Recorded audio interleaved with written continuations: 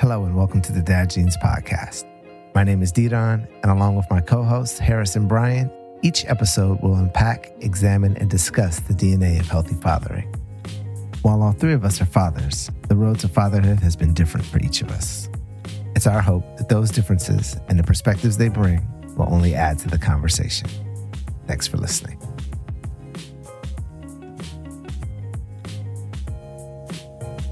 In this episode, we're joined by civic leader John Bailey IV. We'll talk about the value of civic engagement, how we've evolved as leaders, and the impact that service can have on our families. But before we do all that, let's check in.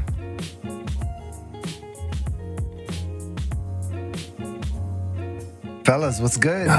What's going on? Hey. What's going on? What's going on? Happy to be here. Happy to continue this conversation.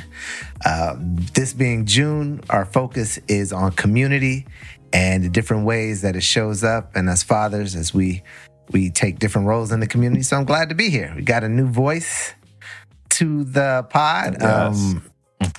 If I'm gonna be completely honest, he's not that new because we tried to record in the past, but I had a fail. But all that will be righted today. Thank you, sir. John Thank Bailey, you. welcome back. I'm happy to be here. Hey, glad to have you. I mean, glad we've to not have had you. a lot of returning guests, so you know. Look, particularly after you lose their first. I wasn't going to bring that part up. I was just going to say, hey, it's great to have a returning guest. Nah. I'm gonna stand in my space, so I like that. we can hopefully not be here again. I love it. But we'll learn a little bit about what brings Mr. Bailey to the podcast.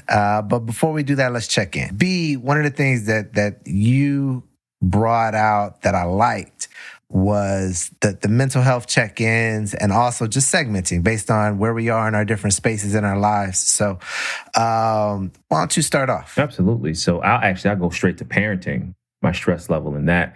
This is about a 7, right? And again, we're saying 1 is easy, lovely, sunny skies. 10 is like, pretty thick. So I would say it's about a 7.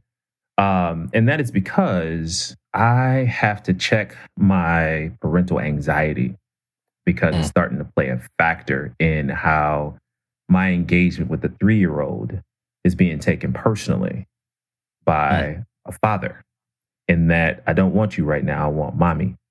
Or I don't want to see you right now, daddy, I want mommy. And really just trying to see if this is like just developmental? Is it, an aspect of my engagement with him?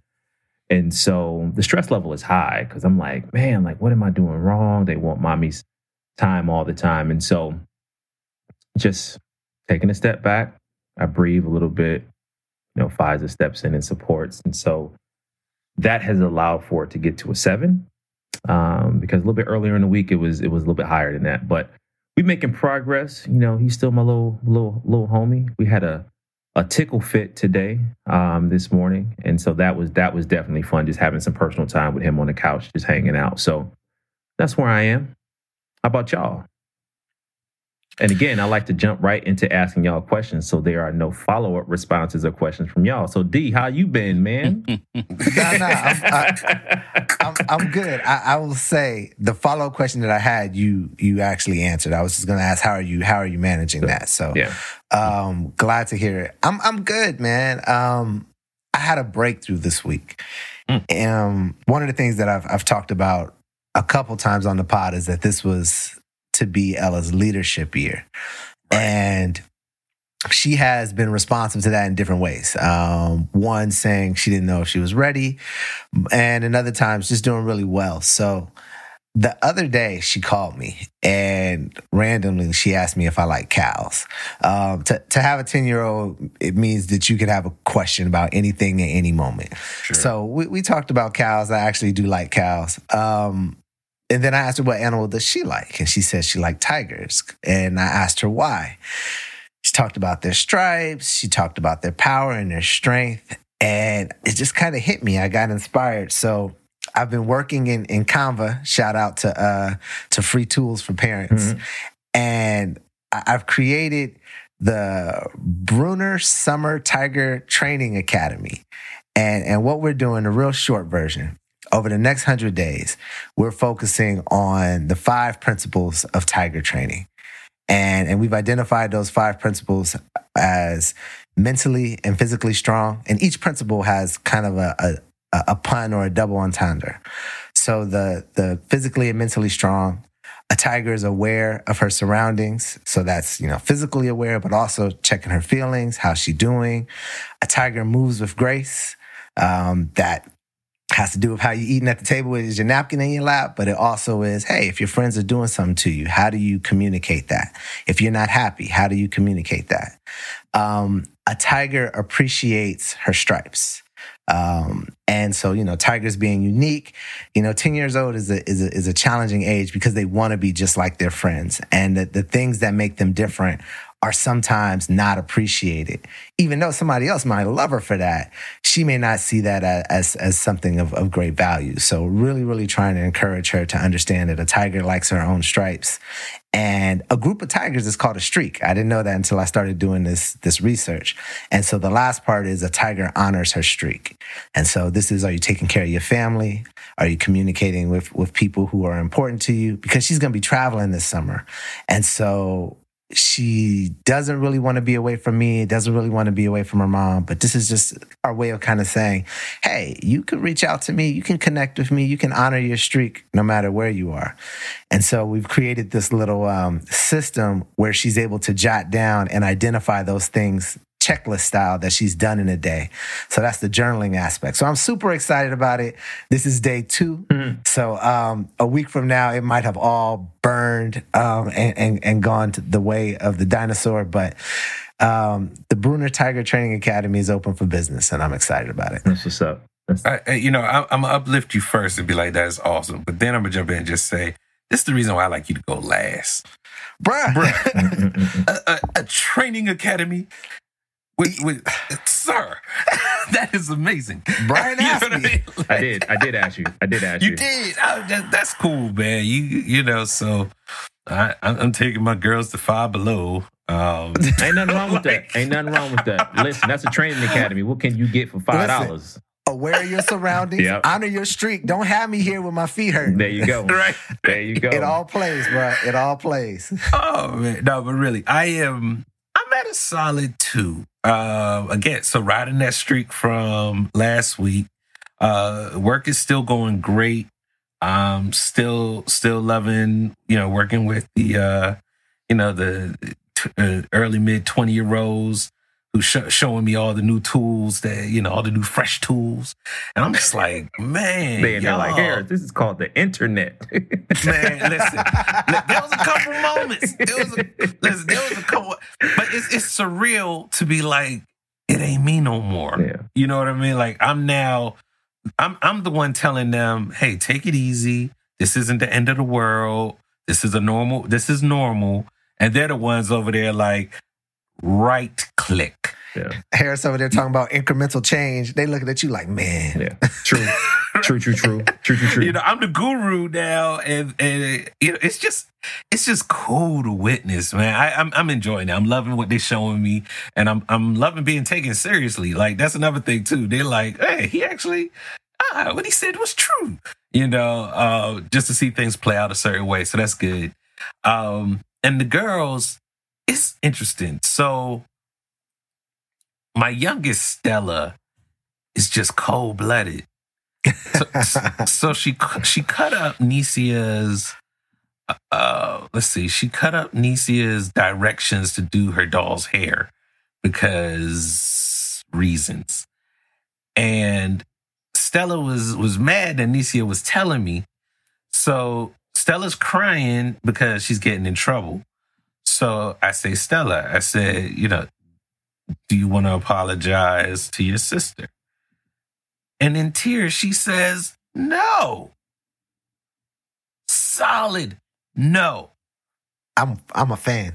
And no, I'm a fan as well. But come on. But here's the kicker. So later on, we're watching, Cloudy with a Chance to Meet Boss 2. And there's this little Strawberry character. And the Strawberry, she was like, he's sad that he's going to lose his family. I'm like, you can empathize with the Strawberry, but you can't empathize with your sister. Help me out here. She different. She's strong. But I was like, come on, man. This could have been ended 2 hours ago. So what do you do? I don't make her, I said, well, just know there are consequences to your actions. I said, if Nicia doesn't want to share her toys with you later, she's sitting there looking at you like, and just wait till I take $5 out your pocket. Like, she's sitting there looking at you plotting like, you soft. I can't wait to get all up in your computer, your wallet, find your car keys. Look, Tell me how that approach go. Oh, it goes great because Nicia Patty, Stella cold-blooded, Nicia Patty. But you know what? That's real because we spend half of our time trying to encourage our children to tell the truth. Mm-hmm. Mm-hmm. And then, in our, I won't call them weaker moments, some people choose to make their kids apologize and, say you're sorry. Well, if they're not sorry, they're not sorry. Now, one of the things we talk about is you ain't got to be sorry, but you do have to fix this. Right. Yes. But I also think it's different for the context of children, right? Like age, developmental, like all of that sounds good and fun, right? But a 3-year-old needs to know they need to apologize, right? But do they? Because we have these adults that are still giving trash apologies 40 years later. But I also think that comes in the instruction and the teaching and the example set, right? So it's just like, as I'm already doing with Nas, hey, you said that you're sorry even before I came in here. So you know that there's something wrong. So what is wrong? Okay, that's what you did. So don't do it anymore. And right now, I'm not trying to hear you. I'm sorry. I'm just trying to see a different action, right? And so at least in that process, you were trying to build the foundation on allowing for them to see, oh, let me fix it so I don't do it again. So, I can't wait till they get old enough where I can just go ahead and be like my parents and be like, oh, yeah, you messed up. I ain't trying to hear nothing right now. It's just like, oh, that hurts. That hurts. I don't even need to say sorry. I need to fix it. So, but Harris, I wanted to ask you a quick question. I want to jump to John next. But, one of the things that my therapist talked to me. A follow-up question? Yeah, follow-up. See, that's why I go first. See, you see me, I do the Matrix on y'all. Y'all be trying to highlight. I reserve the right. Absolutely. If nobody want to hear what I got to say with my responses, but I want to challenge you because one of the things that I talked to my therapist about was that you can't have a deficit perspective on the outlook of things to come in the future. So you often say things are still going good at work. And it's like, are you expecting for them to go bad? Right? Because then you are fortifying a seed where that then becomes something that you have to engage with. So I would challenge you just by saying, right now things are going well, right? And, So just knowing that we all suffer from anxiety, and so just a thought. I will say this. I hear you. And I don't disagree, actually. I don't disagree. Like we power. Did with the Fugees album. Anyways, keep going. I'm just saying it was better than the one you put I in the chat. But anyway, all right. Brother. So there's this book I'm reading called The Mood Elevator. And it talks about kind of, just like an elevator, you have your low floors and your high floors. And when you're at your optimal status, there's a particular energy, that might be a place where you're generous. That might be a place where you're, in vision mode. And, at the bottom is where, everything's negative. But I think more so it's about the middle. They say that the I guess you say normaling out is usually this place in the middle.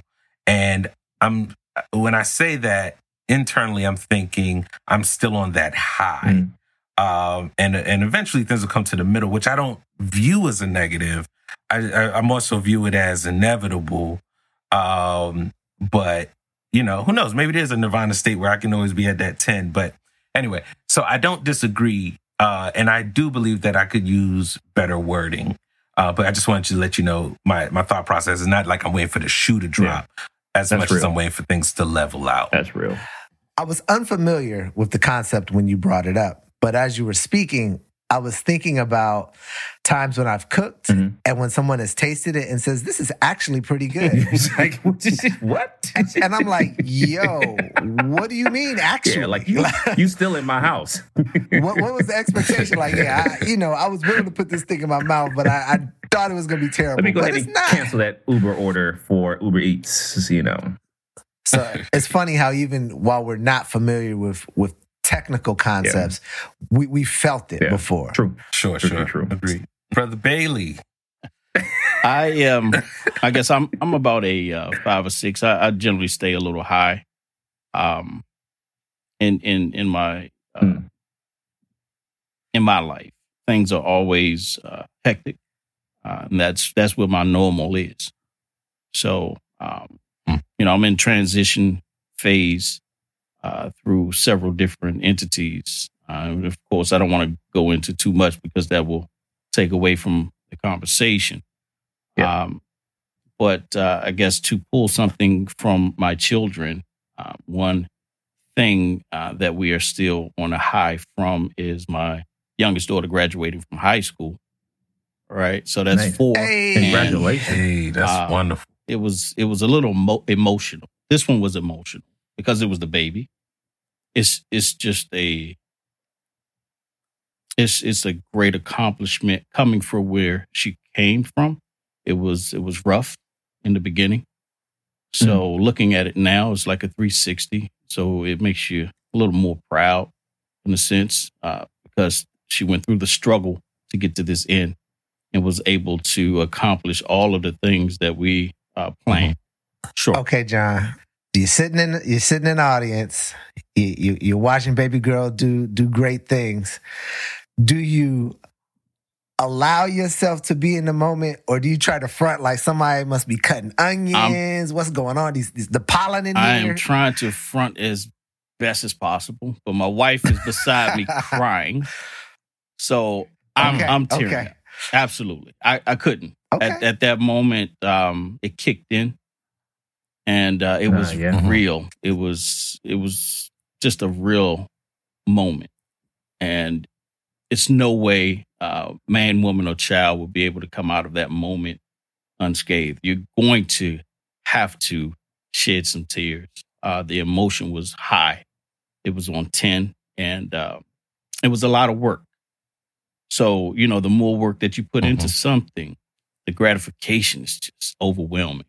So that's what that was about. Absolutely. I'm glad you allowed yourself to just soak it all in. That's what's up, man. I'm really happy to hear that. Absolutely. Congratulations. Thank you. So everybody, I'm sure you heard that voice, that new voice. That is our my civic association president. I live in the Maryland Camp Springs area. So this is John Bailey IV. And today we're going to be talking about, work as a civil servant and a father. So thank you for joining us, John. It's an honor and a pleasure to be here with you guys. I'm looking forward to the rest of the show. I know we're going to have some fun. So let's go. Question of the week. Oh man, I'm so excited. This one, I toned it down because Harris has been giving me flack. So this is straight over. Why are we always picking on Harris for the question of the week? Because Harris is always picking on me when I give my question of the week. That's why I like these inner struggles. Go ahead, keep going at it. So this one is straightforward. I'm gonna rate this question too, just to let you know. Go ahead. Fair, no pressure. So this episode, we're talking about civic mindedness, leadership in the community. And so my question to you brothers is, give me one key element that you look for in a strong leader. So I've had that question come up in like some of the leadership training that I've done. And I've often said that because they ask like, who is someone that you would like to be led by? And I always say Coach Tony Dungy. And with Coach Tony Dungy, there was many different factors, but the one quality in a leader that he possesses that I strive to engage in when I lead is that he's not afraid for the heart to do the work before the mind, right? With a lot of leaders, it's I lead with a strong fist, and there is no relatability. And I think that vulnerable leadership has to have an aspect of being able to be relatable, and put the goal at the forefront of it being a collective. Like, this is how we collectively get there as a group. So someone that leads with the heart. What does it look like to lead with the heart? Just so that we could really get the same picture that you're talking about. That type of authentic leadership, it can look a lot of different ways. But what it doesn't look like is a commander, an overseer, someone that micromanages, someone that talks down, someone that is, I am only here because I'm here because of me, not because all of the people that are working with me. So those are the things that it does not look like, as it helps with helping us to think about what it does look like. It's funny that you said a commander, because the example that I'm going to use is a commander.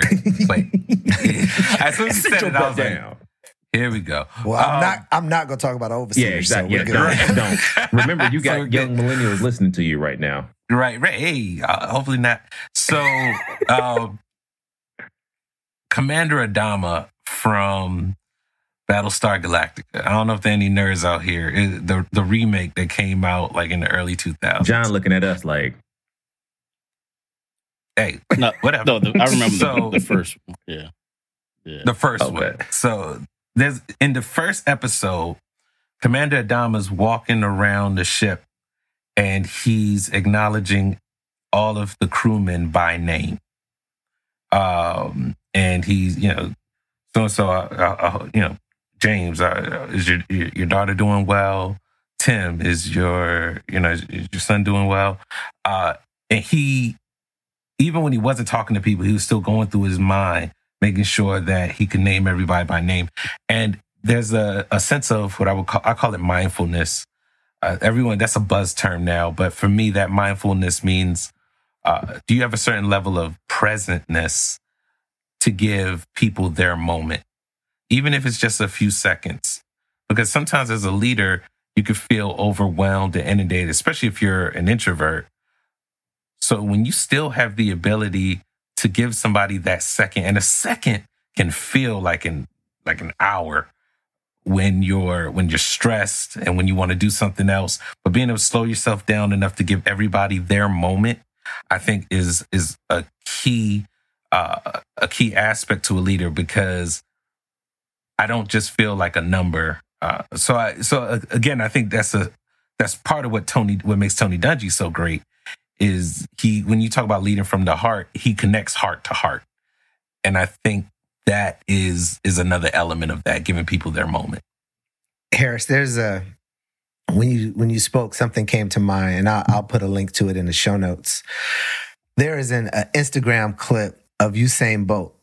And one of the things that he does before every race is, they're kind of like in tennis, how the little kids are on the side and they run and get the balls. In track and field, there are kids all around. They hold their warm-ups. They just kind of stand around in case anybody's needed. And so Usain Bolt will choose one of them and like give them dap. And then just like give them a look in the face. And you can tell, because these kids are supposed to be stoic, but it like makes their day to be able to have been recognized by the dude who's about to win the race, right? But also like, this cat made it about me he's about to run in the Olympics, but for one quick second, he just honored me in a way that only he could. So while I wasn't clear when you were speaking, I definitely get it. Yeah. Brother Bailey, how about you?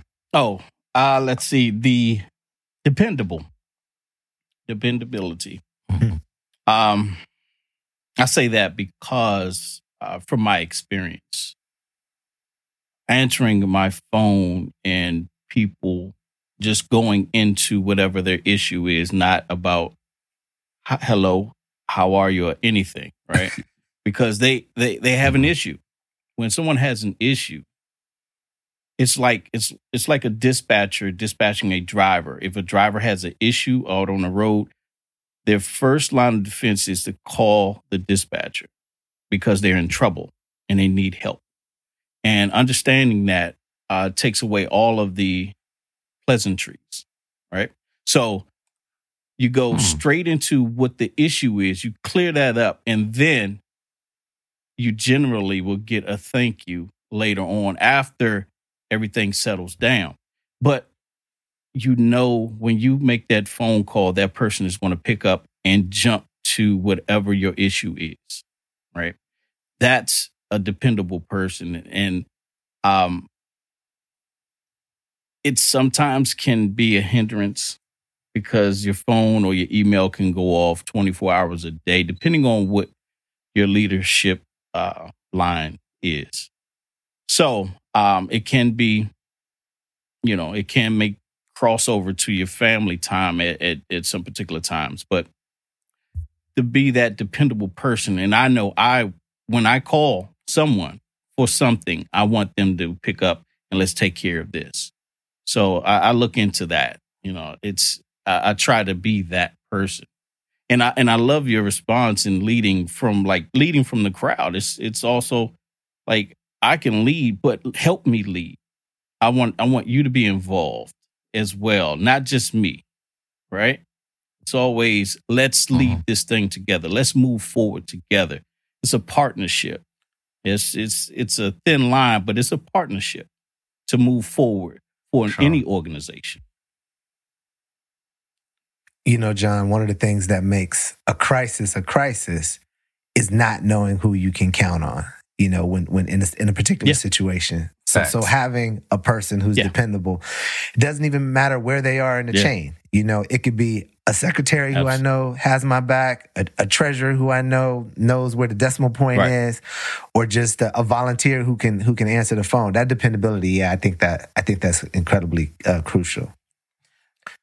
What I love that you mentioned directly, many people, I've known people to be offended if somebody calls and the person that calls and needs help doesn't take a moment to say, how are you doing? The pleasantries.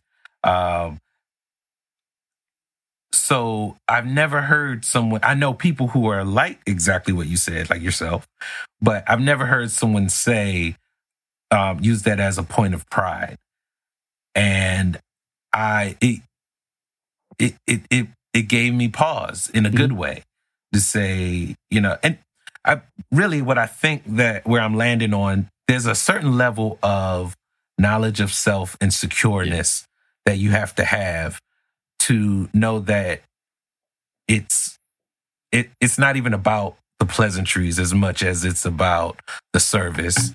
And if you do feel like the person is taking advantage of you, I'm sure you will address that.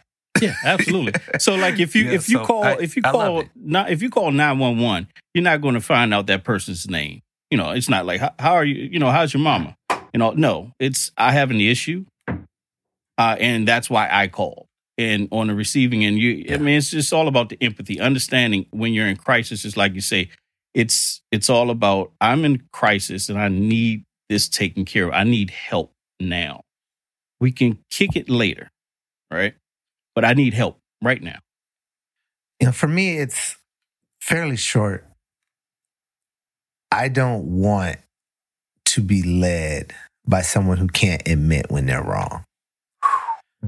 Like that's just, there are a lot of little tests, but that's a big one. If you can't admit that you're wrong, chances are you're going to double down and triple down on that mistake, or we're going to waste time, resources, and energy trying to go the long way around the mountain when it's just like, hey, you know what? I dropped the ball on this. My bad. Now, and I also think that sometimes we use mistakes as a weapon, because there's so many people who are trying to emphasize, aha, you messed up. Yeah, okay, so let's fix it now. You see it in politics a lot. People they talk about apology tours as the branding, and then you have the politicians who just cannot admit when they've made a mistake.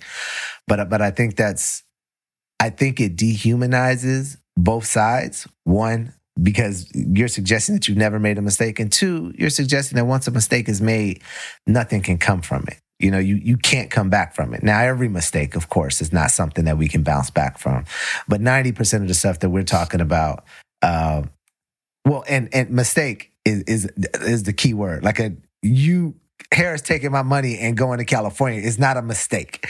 That is, he just made a decision. What if you were in California and he was bringing it to you? Where did he stop off and spend it? Did he give me some groceries, or did he go to he went to the Gentleman's Club? Yeah. That's not a mistake. That's not a mistake. I'm a few dollars short.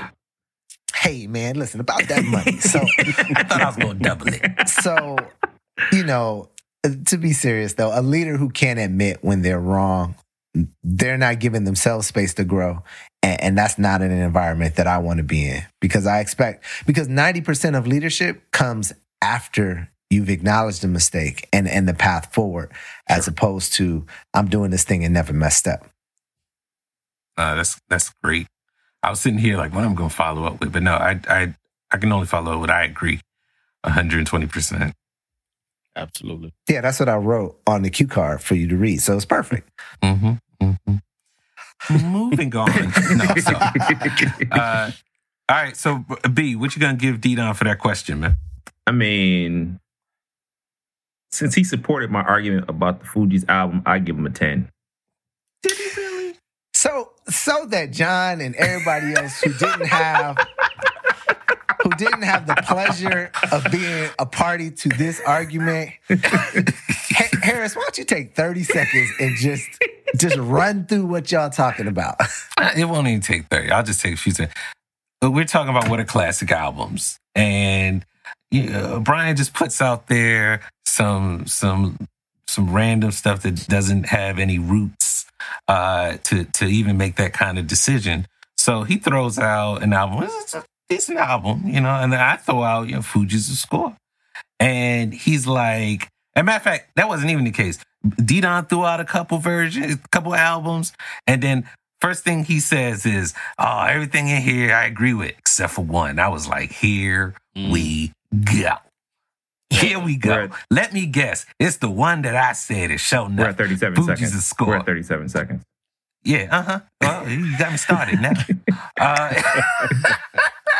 Sometimes I wish. All right, so I said you can't deny that Fugees' A Score is not a classic album, and the numbers show. Simple as that. And Brian denied it. So real quick, and we want our audience to chime in. 2 questions. 1, is the Fugees' A Score a classic album? And the second question is based on Brian's criteria. Brian believes, and correct me if I'm wrong, B, that if an album has skippable tracks, then it should not be considered a classic. No. Is that fair, B? No. Okay. It was, can an album still be deemed as a classic album if there are tracks that you skip? That's it. Okay. Yeah, that's it. So clearly we need a power that's higher than ourselves. So audience, let us know what you think. And now to our purpose of today's episode. So as stated before, we're blessed to have Brother John Bailey IV with us. He's the Civic Association president for Camp Springs, Maryland. And today we're going to be discussing fatherhood as a civil servant and also passing the torch to the next generation of leaders. So with that, we always like to start by asking our guest, and really he's going to be a guest co-host today. We're all going to be jumping into this dialogue. But as our guest, what is your 6-word memoir? And tell us a little bit about yourself and your current endeavors. All right. Number 1 is dependable, faithful, loyal, predictable, passionate, and available. Of those 6, has there been 1 or 2 that has been the biggest challenge, or have been more of a challenge for you to embody? Yes. Or do they come easy to you? Well, I believe they come easy to me, but some of them have a double-edged sword, like the predictable one. I have burned out several times because of that, because people expect for me to do things, whether they bring up the subject or I bring the subject up. And sometimes that will put you in a position of they're not going to step forward. So you have to take up the slack and just do it. And depending on your group that you're leading, it's sometimes it's not a lot of help within a group. And it's always generally a couple people that are doing most of the work. I like passionate. My passion for community has increased so much over the past decade. I wouldn't believe you if you told me 15 years ago that I would be in the position that I'm in, because I was just like the regular resident. You know, you go to work, you come home, you take care of your family. You go to the store, you come home, shut your blinds, you take care of what's in your house. 15 years ago, I didn't know my neighbors. And now I encourage you to know every neighbor on your block.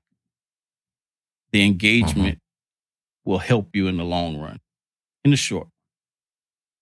So, what do you think? Go ahead. Sorry. What do you think got you there? Like, what was that transformation from somebody who just went straight into their,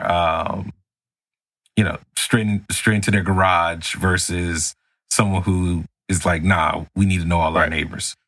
Well, generally, this happens when something bad happens in your neighborhood. So it forces some people to get involved. And that's what happened. I got involved in something that was negative on my block. I stepped in, and I've always had a leadership, capabilities or qualities. So I stepped in and I went through the whole process of finding out what the issue was, how to resolve it, or how to begin to resolve it, and coordinated a group to look into it. From there, I was noticed and recruited by the Civic Association and became the vice president 6 months later. And it's been a wonderful ride. When we spend time with that word leadership, at times the definition of how someone sees us as a leader is defined by our actions. Correct. Like it's very it's very vain of us to call ourselves a leader, right? Because if you live in a garage, like Harris said, like, you open and close the door, like whatever. So how did you know that in the midst of that moment, right? And then the gift of the Civic Association came, was it validation that allowed for you to internally feel that you were a leader as well? Was it that experience? Like, how do you see yourself as a leader by way of the internal feeling? Well, that moment then was normal. And a lot of you guys have been out to events. You've been to cookouts. I know you've been to a cookout and you end up on the grill, or you end up doing something major at someone else's house, right? Yes. Yeah. So I don't know how to cook this, right? But you now have the chef hat on and the and the tongs and everything in your hand. I've always been looked at as a person that will take care of an issue, a situation. So this was sort of normal for me to come into a situation. In any job, I come into a job and, within 6 months to a year, I'm going to, excel in that. So this wasn't anything unfamiliar. It was just a different subject line. And the community, I had never looked at the community in this way. So it opened up that light for me. And I don't like to be vain or, anything of that sort and call myself a leader. I have been deemed by the community. So I accept it now. And my self-image has grown so much because it was a struggle in the beginning because you're dealing with a lot of well-educated people that have been doing this for so long and they have the experience. But that doesn't always do the job.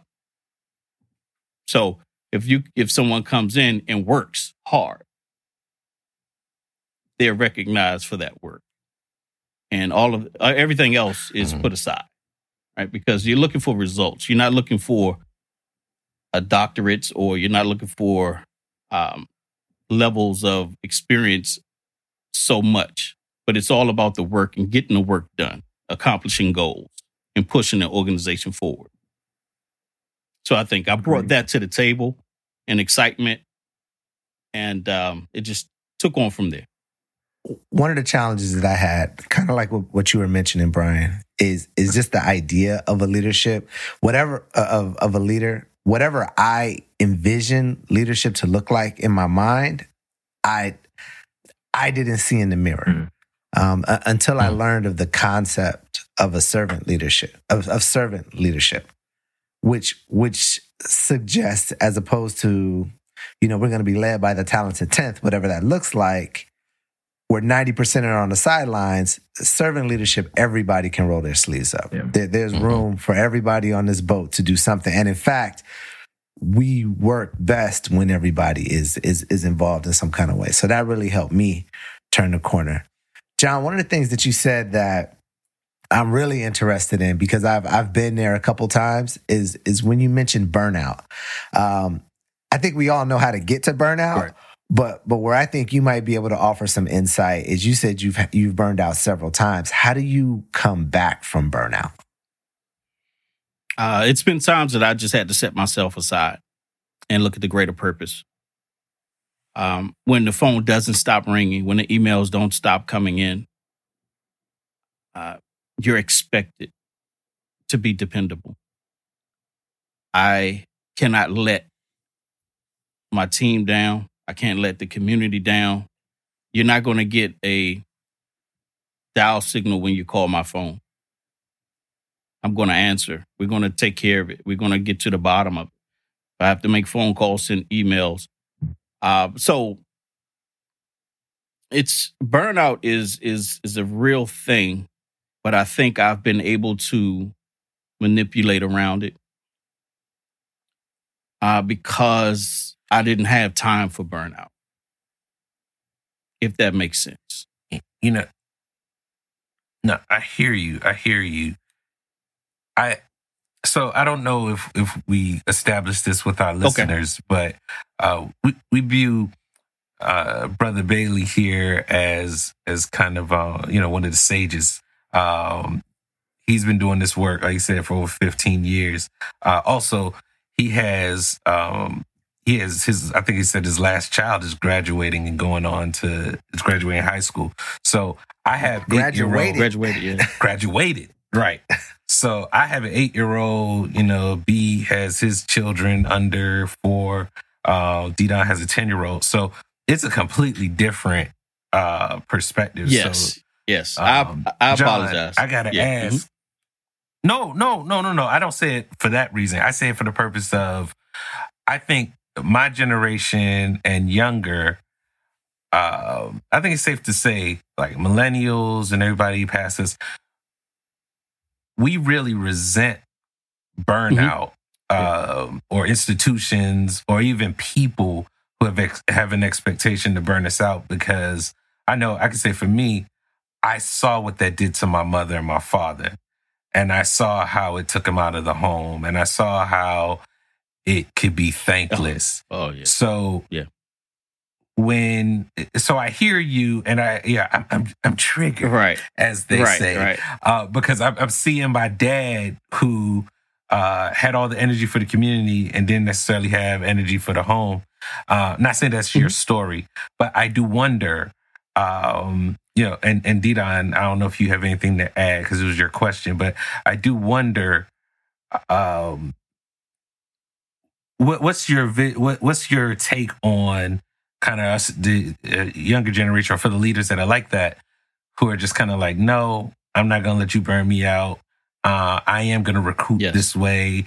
Don't talk to me for 2 months. This, healthy boundary, all those terms we use. And meanwhile, you like, well, I'm going to show up and cook on the grill if you ain't going to do it. Or even if you are doing it, I'm still going to cook on the grill. Right. So you know what?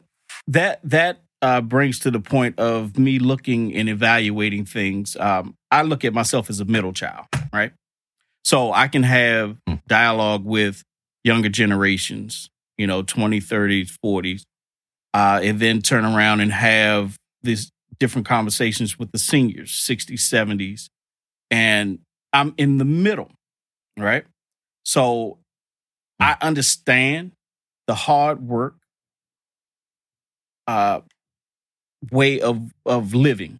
I completely understand that. I think my generation was the last of that breed, in a sense. If talking about going 24 hours without pausing or without taking breaks or anything of that sort, just working hard, and that's all you know, right?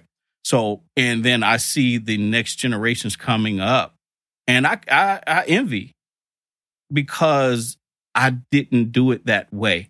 But the thing about it, you guys are bringing looking at it, at life in a different dynamic. You guys, I didn't have cell phones when I was your age. You know what I mean? When I was young, it was more so it was a total different world. You guys have more convenience of everything. You have the internet. I had to go down to MLK Library, Martin Luther King Library downtown, to do my book reports and things of that sort. Yeah. Right. So when we ain't that young, I mean, I had to do the same thing. Oh well, I'm talking to the next generations, not directed, but you feel what I'm saying. It's a difference. So I do understand the new ways of living, and that's great, because you can't burn yourself out. Do it smart. And I wish that I did take some breaks. I may not be dealing with as many issues physically now that I'm dealing with, because I have abused my body, because all I knew was work. That's it. Been a hard worker since the beginning, and that's what I know now. And I don't regret it. And it actually defined some of who I am to my family, friends, and those that watch me, or those that know me. So I definitely understand that in speaking to the newer generations that are coming and that are taking the breaks. You have to take breaks. This is a different element, and we'll talk about that in a minute, because I have created a program to understand and directly talk to taking those breaks, especially for us men. So I want to follow up, because you said something that struck a nerve, and it's a good nerve, in that you're doing a lot of self-reflection, right? And for many of us, especially Black men, self-reflection is it's a gift to be able to make the space to kind of see where you've come from to where you are now. And so you talk about a lot of the great qualities that has allowed for this work to move forward. What is a leadership quality that you have that does not work well within the home?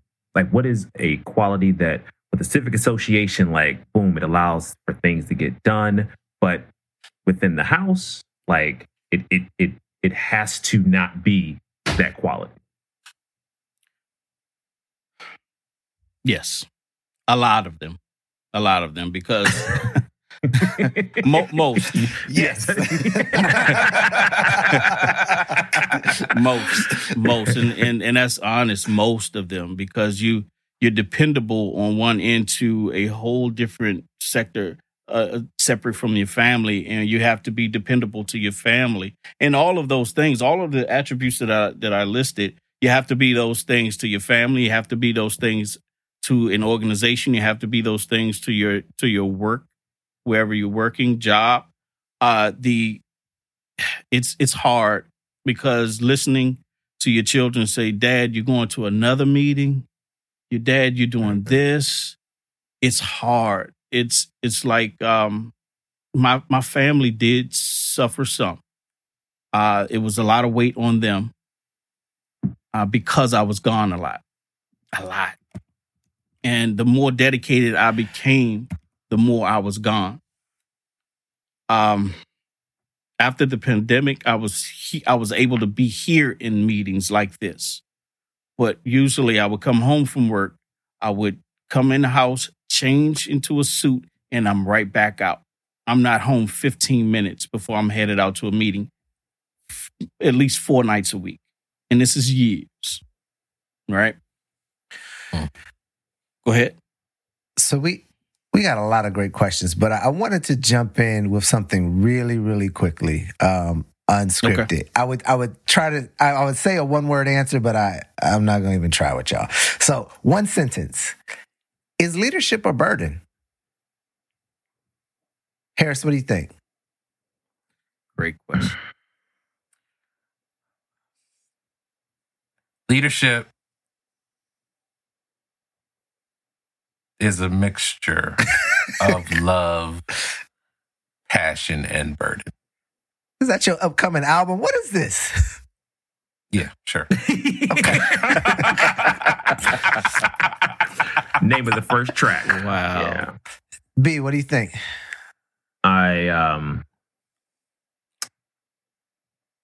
It is, if you allow for it to be. Okay. So, yes, is my answer, but it's a burden. I mean, it is, yeah. But it's a burden that I accept. Mm-hmm. Exactly. Yeah. And it goes back to if you allow for it. Yeah. John, what do you think? I agree. It is. It's no way around it. You have to be present here, and then you have to be present there. It's hard. The blend is hard. Absolutely.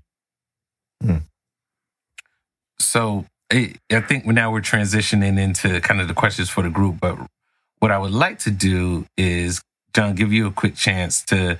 You had hinted at it a couple times. You said that you got something new going on, or maybe not new, but would you share with us this project you've hinted at? Oh, okay.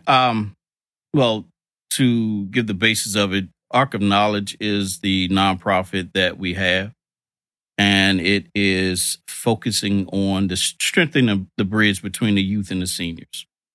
Really quick, I was at a event that we had here in the community, and we were cleaning up, planting trees, things of that sort. So it was a mixture of, I always give away service learning hours, so youth come out, and then the seniors are coming out. So everybody's out doing work in the community. We made, hamburgers and hot dogs just to take care of the volunteers and things of that sort. So at some point, I saw a senior, one of our seniors. It was a lady speaking to a junior high school student. And I sat back and I watched it for a while. I said, that doesn't happen. That needs to happen more. I say I rarely see that. So that sparked me years ago. And actually, since I was approaching the end of my tenure here as president, I have been pouring more into that so I can pour more of my time into that.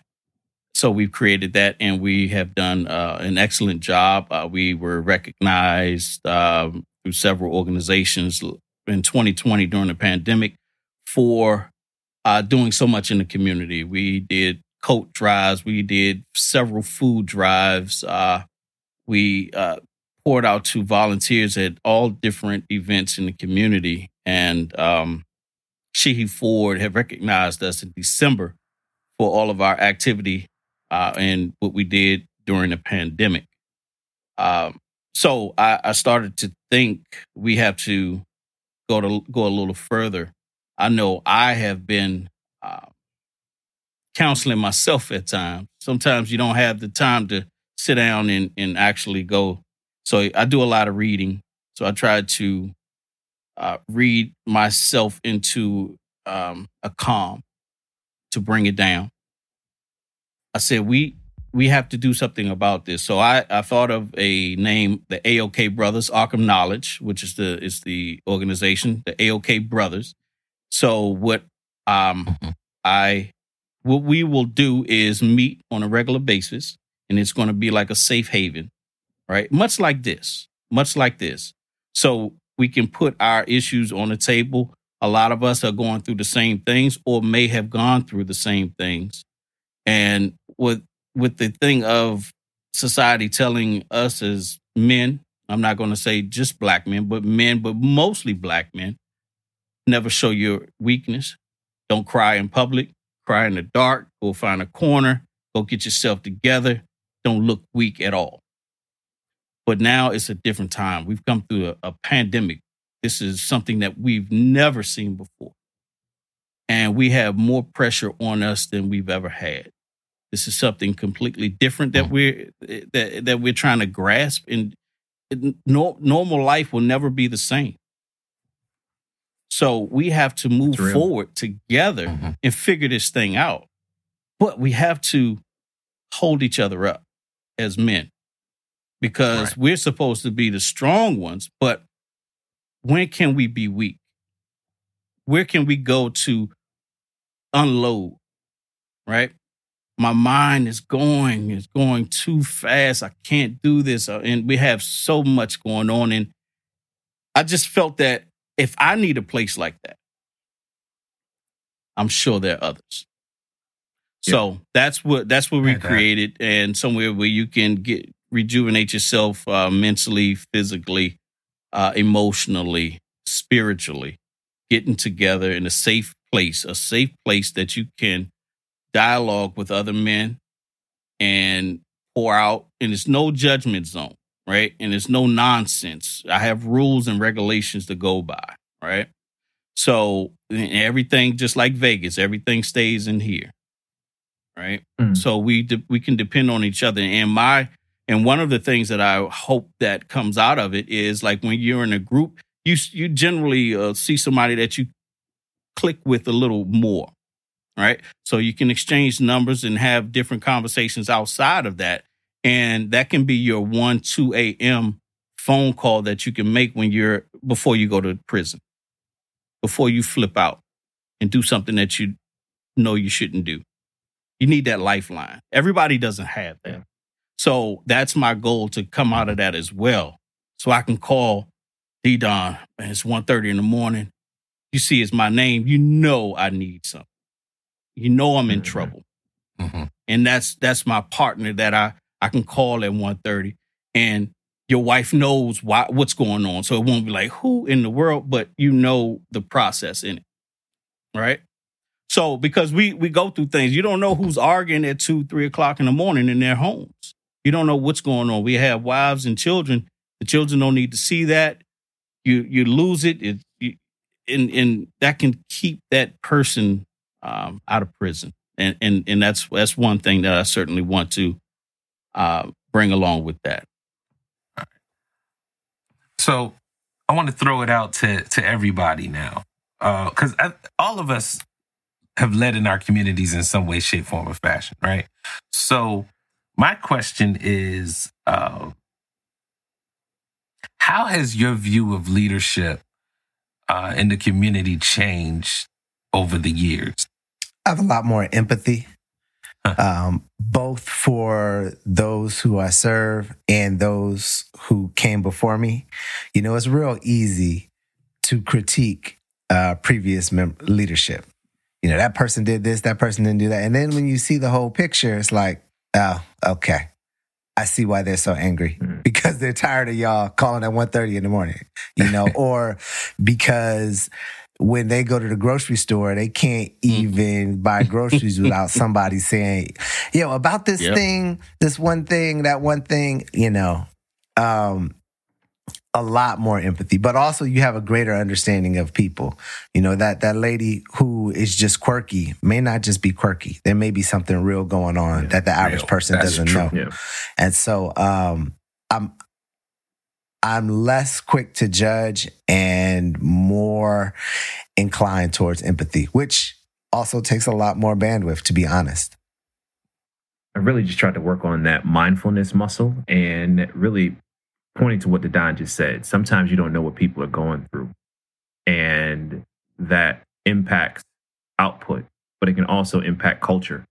And so it's really investing more time in body language and conversations and just energy, because the bottom line will never be the bottom line if that person never feels that within that environment, what is internally impacting them, it doesn't have a space to be able to breathe. So, I feel you 100%, D, like, especially during COVID, like, you have to be able to create the space to recognize that people, adults, will be dealing with trauma.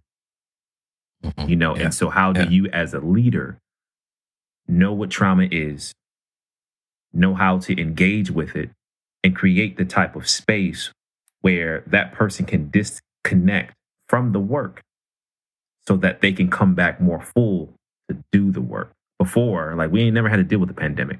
And I've always thought of trauma as, life experiences as it related in the past. But, people are going through COVID right now. So that's just one of the pieces for me, just being a more mindful leader. Mine is, I used to be told, people still say it, never cut your nose to spite your face. Sometimes you got to cut your nose off. And I'm still trying to figure out what? Can we not cut anything? Well, all right. So I used to be so, never burn a bridge or anything. Like, I didn't want to leave anybody with a bad taste in their mouth. And the truth of the matter is, there are some toxic people in this world, and they just are. And that doesn't mean you'll always be toxic. But if right at this, if in this moment I've given it the college try, to not take it on as a personal failure, if I have to create some distance with somebody that my goal was to work with, I will welcome them back in with open arms, and I'll take those bumps if more bumps come. But if I need to create that distance, I wish I could go back and tell my younger self, just go ahead and do it. Self-care. Yep. Self-care. Brother Bailey, if you could tell one thing to your younger self, or could change one thing, what would that be? Leadership style wise. Make sure to engage all generations from the beginning. Because, for example, coming into the Civic Association, it was more seniors. It was heavy in the senior category, and a lot of the young people weren't involved.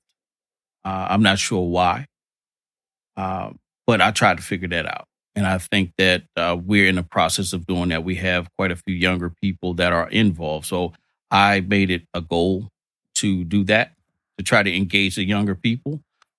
Much like with Harris coming in and helping with the meetings, Mallory's helping with the meetings and things of that sort. So you have to engage all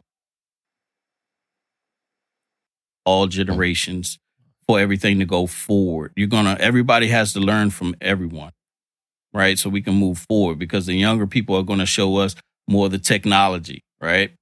And the seniors are going to teach us the history, where we come from, so we can learn where we're going, right?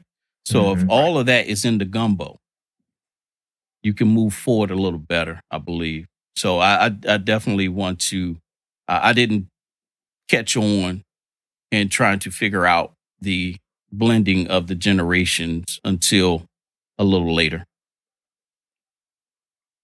It just sparked a different thought.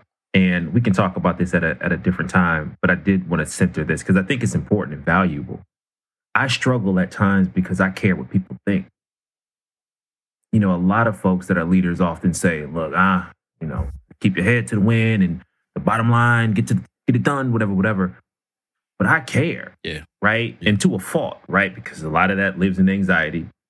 A lot of that also lives in previous experiences. A lot of that also has lived in what Don has said, in that, you could take things personally, you could critique a leader, and it's just like, when you're in that position, There have been nights where I've not been able to sleep because it's like, man, I know that folks are talking, because as a leader, no matter if it's on the lowest totem or lowest part of the organization, it's being talked about. You're going to hear about it. And so I just think that that's also important to center, because if there are some tools out there where should you not care, right? So I'm just on my little tangent. Let me get back on track. No, I think that's a valuable point. Let me ask you fellas this.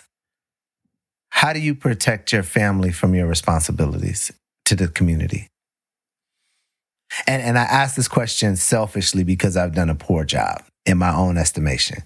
To the word I was about to say poorly. I've had Ella at board meetings, with activities, but I just haven't found the sweet spot. So I'm curious as to how you guys are navigating that, or John, how you've navigated it. But you also are assuming that we have, right? I mean, or let me know I'm not alone. That's cool too. Like you asking that question, like, well, so let me tell you what we do. Like, go ahead. For me, it's unique because my father was a pastor.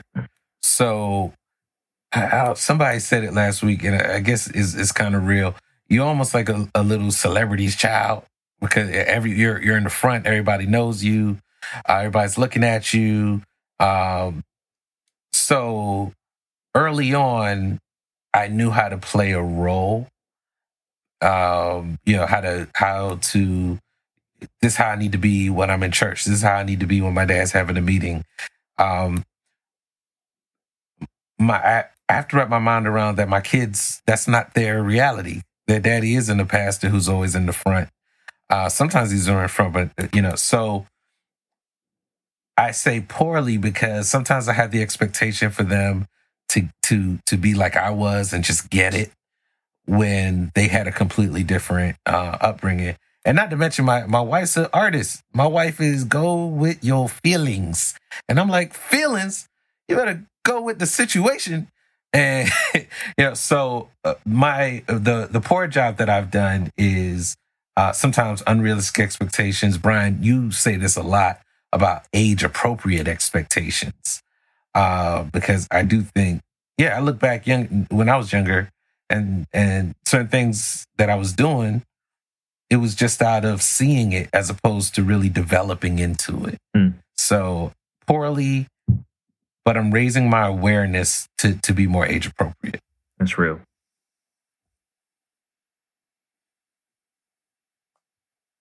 I'm struggling. Right? I'm struggling with it because, your mind could be, your body could be present in the home, but your mind could be elsewhere. Oh, yeah. And I love my wife for so many reasons. And one of these reasons happens to be she has that sixth sense. Like, she knows when my mind is somewhere else. And like, I could be facing her, I could be looking at her, we could be engaged, but I'm not ad-libbing at the right time I'm supposed to ad-lib, right? I'm not affirming what she said, or she said something so big that requires some engagement. And I'm just like, oh, for real? Okay. Because I'm like thinking of the other thing that is taking place tomorrow at noon, and then I can't sleep and I won't be. So it's this cycle, and I'm really trying to get a better grasp as a leader to be able to know how to control at 8 o'clock or 5 o'clock when work is over. That's staying on the outside of this house. When I'm on the inside of this house, I am the focused, committed, understanding parent and husband. So I haven't figured that out yet. I have not figured that out yet.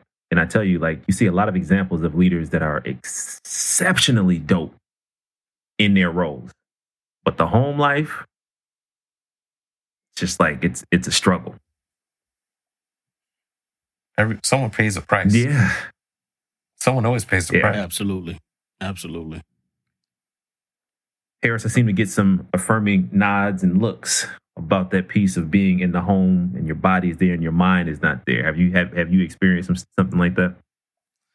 Oh man, and I think it's even harder in the day and age of cell phones. Okay. Oh, because for a few different reasons. Look at John. Whether we're talking about me checking email, whether we're talking about it used to be, if you were watching the 50th episode of Dora the Explorer, you just had to watch it. But now you got that little demon in your pocket. It's like, come on, just check your Facebook status real quick. Right? Come on, buddy. Right. Neither of us want to be here. sound like Pookie from New Jack City. Right. I heard my cell phone calling me. So for me, and it's also tough because I work from home. And it's still very hard for my children to know the difference between work time versus daddy time. And in their mind, I'm here. So it's real easy to have these guilt moments because they're constantly looking at you like, where are you? Where are you, son? So yeah, I'm just nodding because I know there's that struggle to be fully present. Sometimes I have to leave my phone in a completely different room.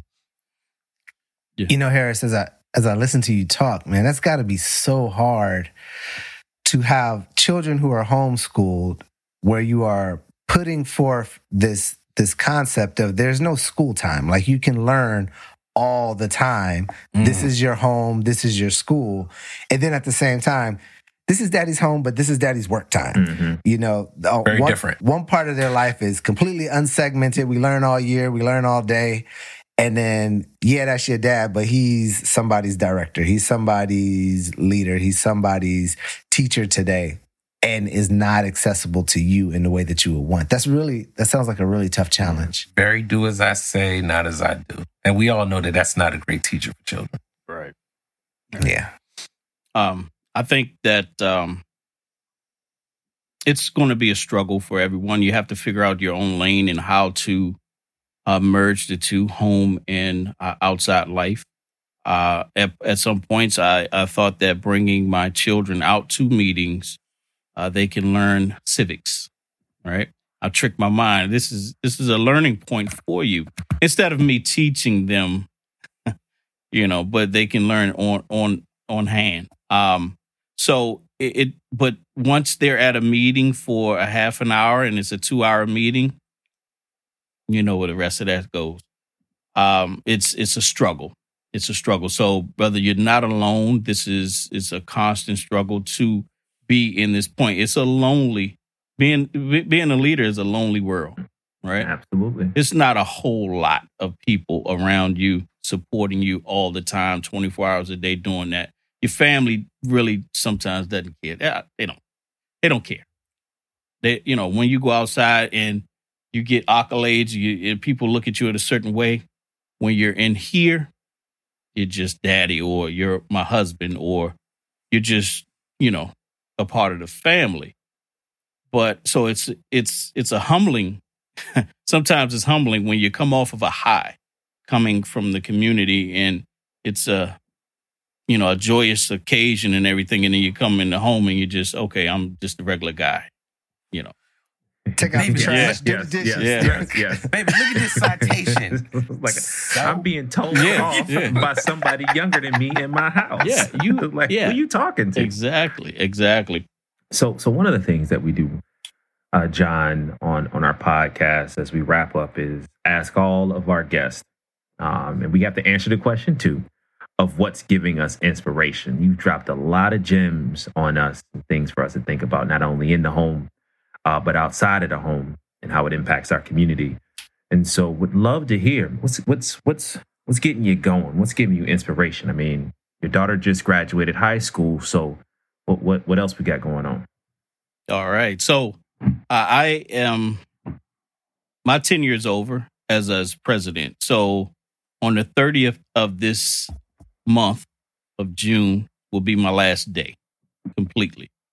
We've already had an election, and the next president, vice president, and the new team will take effect on July 1st. So, I've been looking at the organization, and a couple of years ago, I was looking at it, and it was a little hesitant or concerned of where it was going to go because we didn't have a lot of people that were stepping up in leadership positions. So I created something call it Think Tank, and out of individual conversations I was having with different people, like-minded. So I put it together, and that has evolved into something that has taken on legs of its own. So these guys are meeting on their own, having different dialogues, and are making changes in the community already. So I am so proud and excited to see that.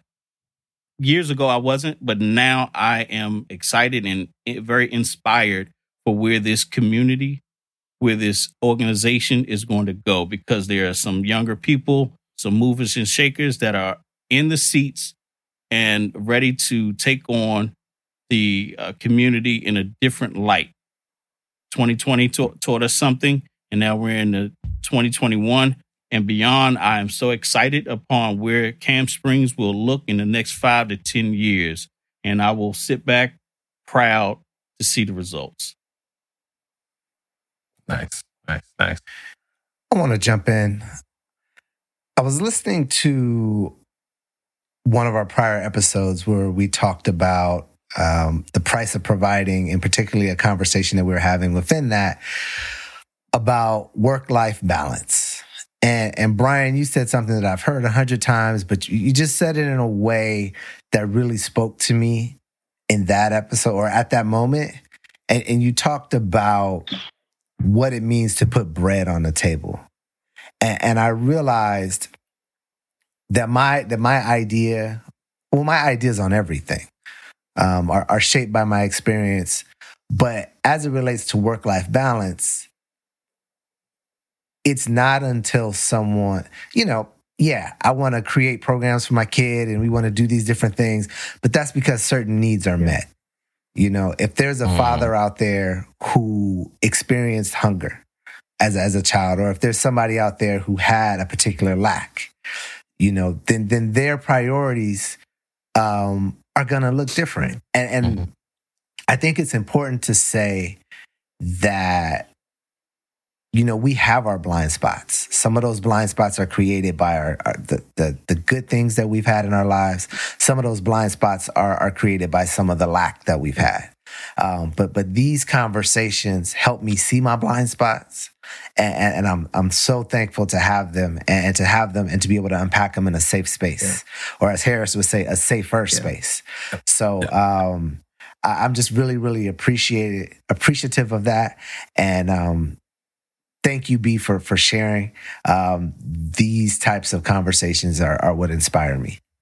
Sure. I thank you, B, for that acknowledgement, but it's also just a reflection of us, right? Like in the journey that we've been on, to feel that the safer space that we've created as a brotherhood is one at which the level of our vulnerability speaks truth to power, right? Like I just refuse to think of not being an active dad and a loving father because I got to work.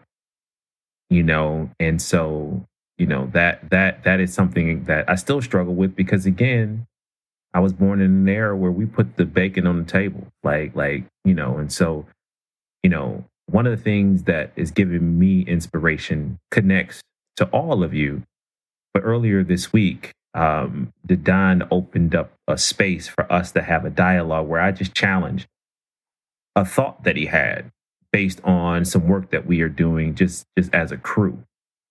And it was open and received with loving arms. And our dialogue was one at which I learned through my misunderstanding, but it also highlighted me to dig a little bit deeper in my thought process. And it was just how we read a book and we just engaged with the book differently. And that's what we as men should strive to do, in feeling a trusting space where it was, well, that ain't what I felt. So what you saying? Versus, let me know you're thinking, right? And so that's also something that I want to continue to model for my son, for my children, in that disagreements don't have to be destructive. They can be constructive, and it can actually bring you to a different place of further enlightenment because you were ready to receive what someone was willing to share because you created that space for them. So that continues to give me inspiration just to keep on keeping on. So that's me. Nice. And for anybody who's interested, the book is Know Your Price by Andre Perry. So you'll be hearing more about it in the near future, but check it out. True. And I guess I'll close out this segment, this part, just by saying I'm inspired by us kicking out these weekly shows. It's this month, for June, us dropping these weekly shows. It's a heavy lift. Especially for D-Don, our producer extraordinaire, Pharrell on the ones and twos. Saying, but it's showing. I think even with the response that the audience has been giving us, it's just showing a lot of promise for the future of this cast. So that's showing me a lot of inspiration. And just reminding me, sometimes just showing up consistently. Goes a long way for getting you to the next stage.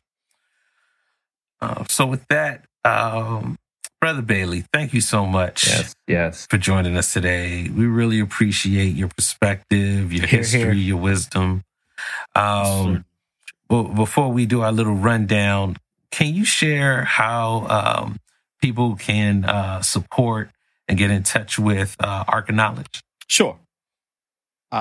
We have a website, arkofknowledge.org. It's ARCH, knowledge, KNOWLEDGE. So arkofknowledge.org. Everything is there, all of the events, all of the contacts, all of our board members. Everything is there, and we will be in the community continuously. So I'm not going anywhere. I'm still here. May not be the president, but I'm still here, a leader in the community. So I will still continue to put forth in this community and push it forward. I appreciate being here with all of you, awesome, intelligent young men. I with this going on, I'm really secure what the future holds. So all I got to do is just continue to follow you guys to stay informed and continue this dialogue. I really appreciate this. Truly. Oh man, we so glad to have you. So this has been another episode of the Dad Genes Podcast. We want to thank you for joining this conversation on civic engagement. We'd love to hear from all of our listeners. If you agree or disagree with something that we've said, please hit up our email at info@dadgenespodcast.com. You can also find us on Instagram and Facebook at Dad Genes Podcast. As always, if you like what you hear, please subscribe and share the pod with others. And of course, you have to give us a review, no less than what? 5 stars. Or else. 5 stars. Period. It sends a message to the podcast companies that you really like what we're doing, and it keeps us close to the top so we can get this self, community, family work out to the masses. So thank you. Stay safe. Be blessed. We'll catch you next time. Be good. Peace. Peace.